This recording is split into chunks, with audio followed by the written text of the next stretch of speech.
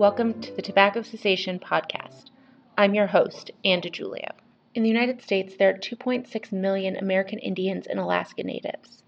According to CDC, this population has the highest prevalence of cigarette smoking of any racial or ethnic population in our country. Native American tribes use tobacco for medicinal and ceremonial purposes. However, this population has also been heavily targeted by the tobacco industry, and as a result has high rates of commercial tobacco use. I was lucky to speak with Chris Tallbear, Kristen Kirchenbauer, and Aaron Williams, who are all located in the state of Oklahoma, on what they're doing to help members of tribes quit commercial tobacco. I'm happy to share that conversation we had now.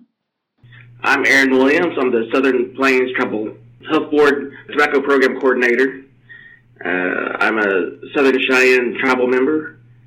My name is Chris Tallbear, and I'm the grant lead for the Good Health and Wellness in Indian Country. I'm also a full-blood Southern Cheyenne, and I just oversee the Good Health and Wellness. I work with Aaron on this project. I'm Kristen Kirchenbauer. I am the Tobacco Use Prevention Manager at the Oklahoma State Department of Health.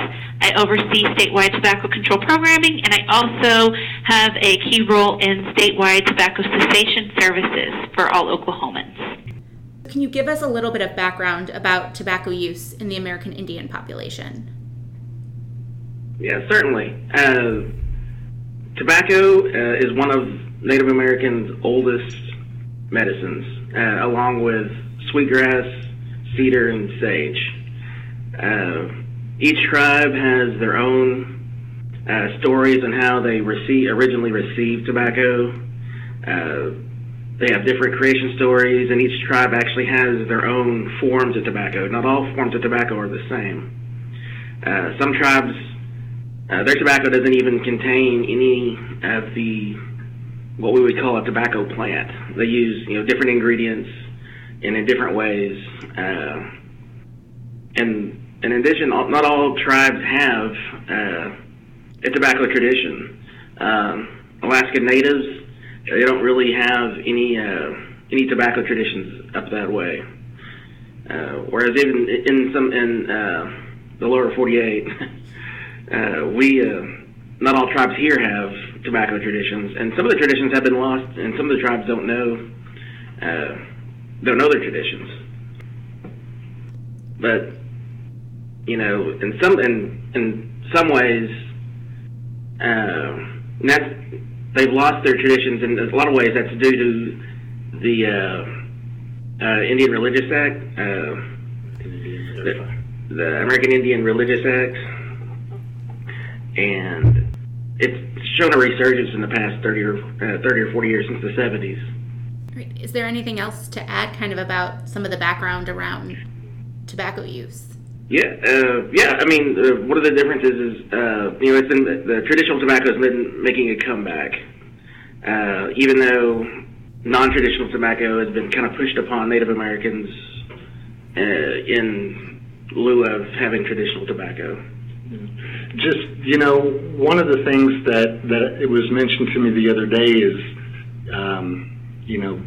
back in the 1860s, whenever the Plains Wars were going on, those tribes back then started praying about these 7 generations down. Their belief that generation, the 7th generation, would come back and kind of retake and bring back their traditions and customs. And we're living in that 7th generation, from what I was told, and there's starting to become more awareness and more understanding about some of these old traditions and ceremonies that we had, and the role that they can play in our culture today. And the younger people are starting to pick up those traditions and relearn them and bring them back. So they're being taught these traditional stories about how tobacco came to their people and how it can be used for medicine and for healing and for prayer. And it's the awareness of ceremonial tobacco is strongly contending with the use of commercial tobacco at this point. So that brings up a really great and interesting question. You've talked about ceremonial and commercial tobacco. Can you explain a little bit about the difference between the two different types? Sure. Of course, most people understand and know that commercial tobacco has, hundreds of man-made chemicals added to it, and it's not good for you. But with traditional tobacco, organically grown, everything in there, it doesn't have the chemicals or the pesticides in it, so it's pretty clean, pretty pure, and just the awareness and whenever that pipe that we use whenever we pray or we have ceremonies, when you're putting your tobacco into that, you're putting your thoughts and your prayers and you're asking for good things for yourself and your people. And if you're putting commercial tobacco into that pipe and it's got those chemicals that cause cancer, it's kind of a self-defeating thing. So what's being done now is some of our traditional people are putting the message out there to the younger people to understand that, it does matter what goes in that pipe. So we try to teach our younger people how to make that tobacco and what goes in it and why we go about it in that way, because, you want good things to come out of your prayers, and, you're putting that out there.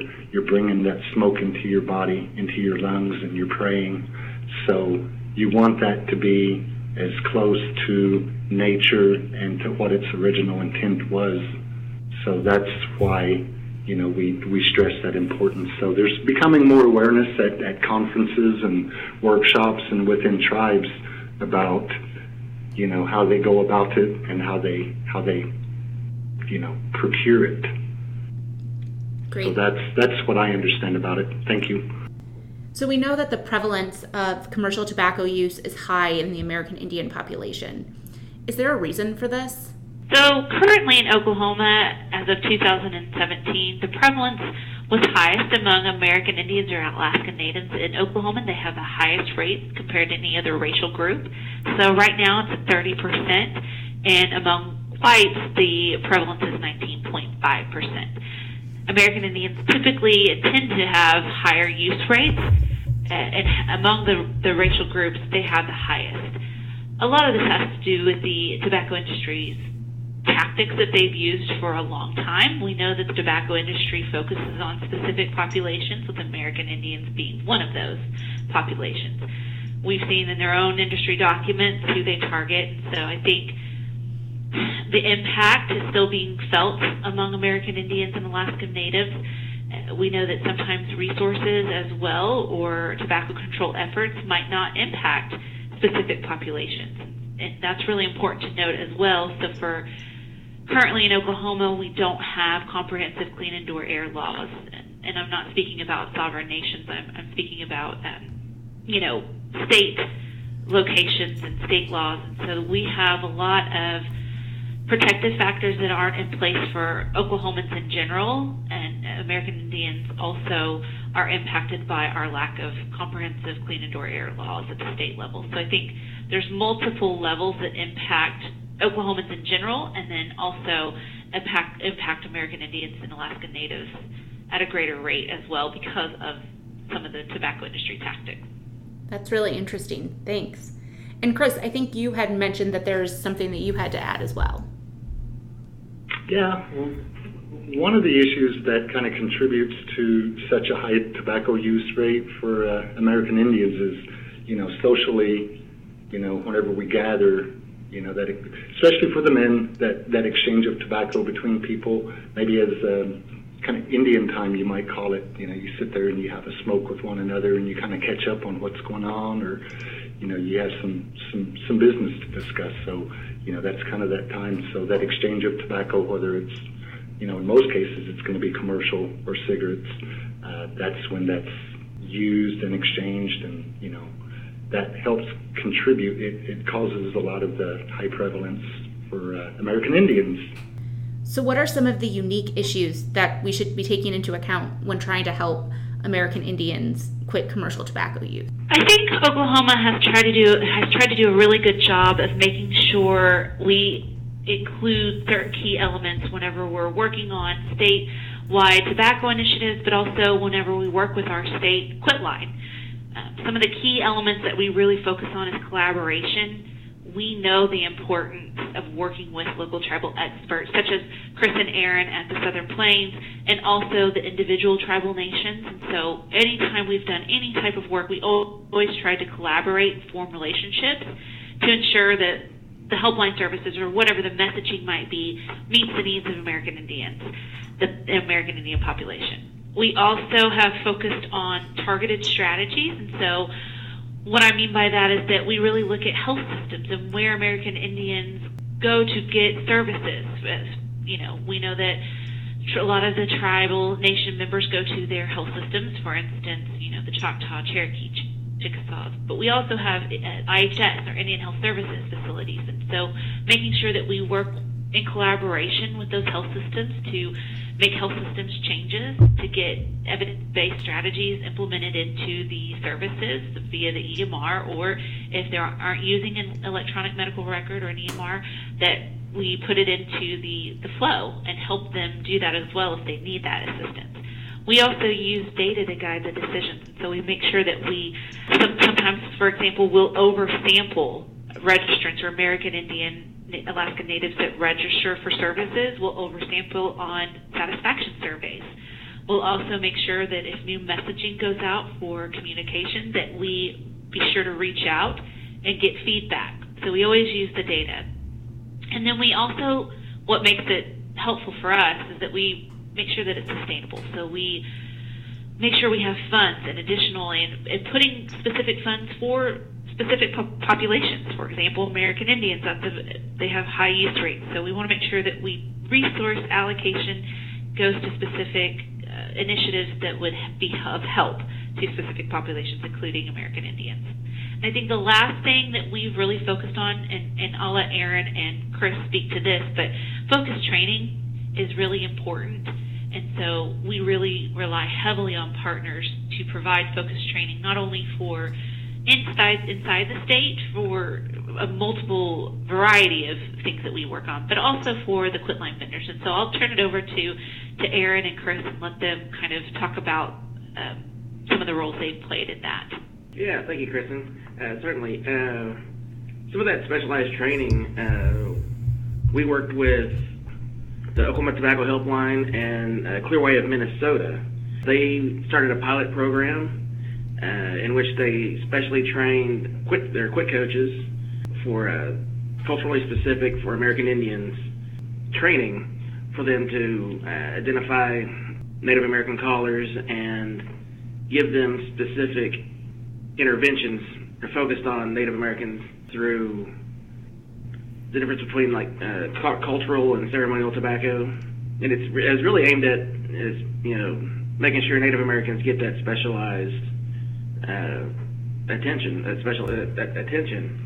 Another area in which we specialize our trainings is through basic tobacco intervention skills.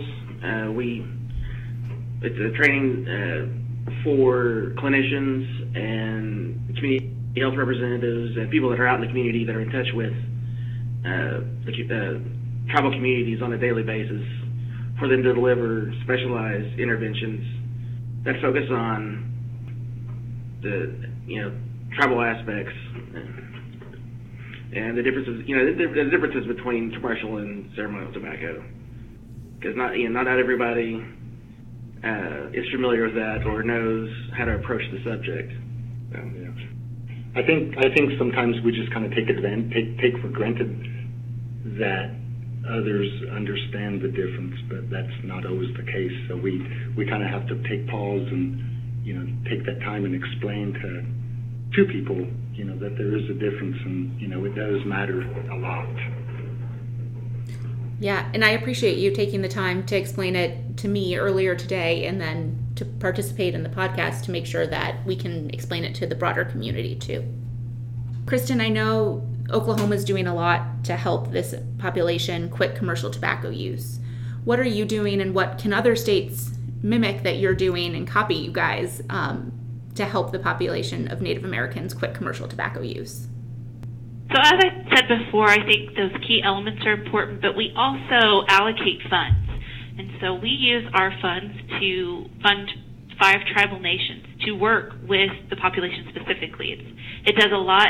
It does more benefit whenever there's someone that is actually impacted and who actually works with the populations to go out and implement tobacco control efforts and strategies. So we utilize our money. We try to get as much money as we can out the door to communities and organizations or tribal nations to really focus their efforts among the populations that they serve. And so I think we've done a really good job of that, is making sure we push out the funds, but also partnering with Southern Plains and other organizations so we can have a coordinated, comprehensive approach. It's been really helpful and beneficial as we try to help get the rates down among Oklahoma American Indians. And I think, Chris and Aaron probably do similar work. I know that they are also funded and work with communities. So I'll let them also answer and highlight what they're doing. Yeah. We also fund a number of tribes. Our grants are a little bit smaller, but it allows us to affect more tribes that way. And it's partnerships. From what I've seen from across the country, is like Oklahoma is kind of special with the amount of the partnerships we have with the Oklahoma State Department of Health and TSET. You don't find that everywhere across the country. Like a lot of other places have difficulty connecting their agencies together, but here we seem to have a spirit of community, and we're all in this together, working on this together. One of the other things that we do besides offer the training, we fund these tribes to do community health assessments, and to that they can identify the areas they want to work in, and if they do decide to work on tackle tobacco, they've got free range on any way they want to do that. It gives us a lot of variety in the state on what they're working on. Some of the tribes offer cessation programs. Other tribes will do smoke-free signs in their native language. They'll do fun talking circles. Where they'll work on preventative measures with the youth. Through different organizations like, what was it, the talking circle we did? Yeah, the Unity. Yeah. Youth council groups that tribes are coming up with, and just working with teens on vaping, educating them about what's going on with it and the dangers of, teenage vaping. Yeah, and another organization that's also important that we also partner with and work closely with is the Indian Health Service. The area office has been instrumental in us getting started with the basic tobacco intervention skills. The area office offers the same training 2 to 3 times a year, and it's all free, and it's open to any of the tribes or tribal serving organizations. So that's some of the things we were doing here in the state. Because of the IHS, we also provide it for free as well. And we've got several trainings coming up to get more people trained in basic tobacco intervention skills. That's a quite impressive list. Chris, do you have anything else to add, or did Aaron cover it for you? No, I think, Aaron's done really well when he's stepped into this role. He's picked it up and he's ran with it. And, his understanding of social media, that's been really, really good. The fact that he's tapped into that technology, and it's helped to get the messaging out there to rural communities, rural tribal communities. And, there's been interactive responses, Facebook. We've had questions about, different messaging, so we're happy to respond, and kind of keep that education positive. So you guys have done a lot in Oklahoma to help Native Americans quit commercial tobacco use. If you were talking to another leader or another state that wants to work on this issue, what advice would you give them? Well, here in Oklahoma, we're fortunate. We've got 39 tribes. Historically, there were 88 tribes that were relocated to Oklahoma, and now we're down to 39. So as of yet, we still have a lot of diversity. We have tribes from the east, west, north, from the different directions that have come here, and a lot of them we get along intertribally. We get along. We share. We exchange. We have intermarriages. We have a lot of relationships with one another. And one of the other important relationships we have is with the state and their various agencies that address commercial tobacco use. And it's just fortunate that they do reach out to organizations like ours or to tribes for better and greater cultural understanding or knowledge regarding tobacco. We've been blessed with the fact that we've got people like Kristen, and we've got people over at TSET, the State Health Department, the Oklahoma Tobacco Research Center. They've got great people on staff that are willing to take the time to learn and understand and, just help us with, sorting through those issues. We've got things that come at us, that are new that, we're not sure how to address, like the use of e-cigarettes with our teens, with our youth. There's things that are being discovered or researched, every week that come out that influence how we approach it with our education. So our advice to other states would be, just be patient, partner, ask questions, and just be respectful, and the same will be granted in return. That's kind of my advice. And like I said, we've got good people like Kristen that can, provide some thoughts from the state side on maybe how they've engaged with tribes as well. I think the fact that I've called on Aaron and Chris multiple times, and when we got this request, I've had the ability and option to call someone that can speak from the perspective. I don't always have the perspective. I'm always learning, but it's always good to contact someone who is an expert and who knows how to work with American Indians and actually are American Indians. And so I would just second what Chris said.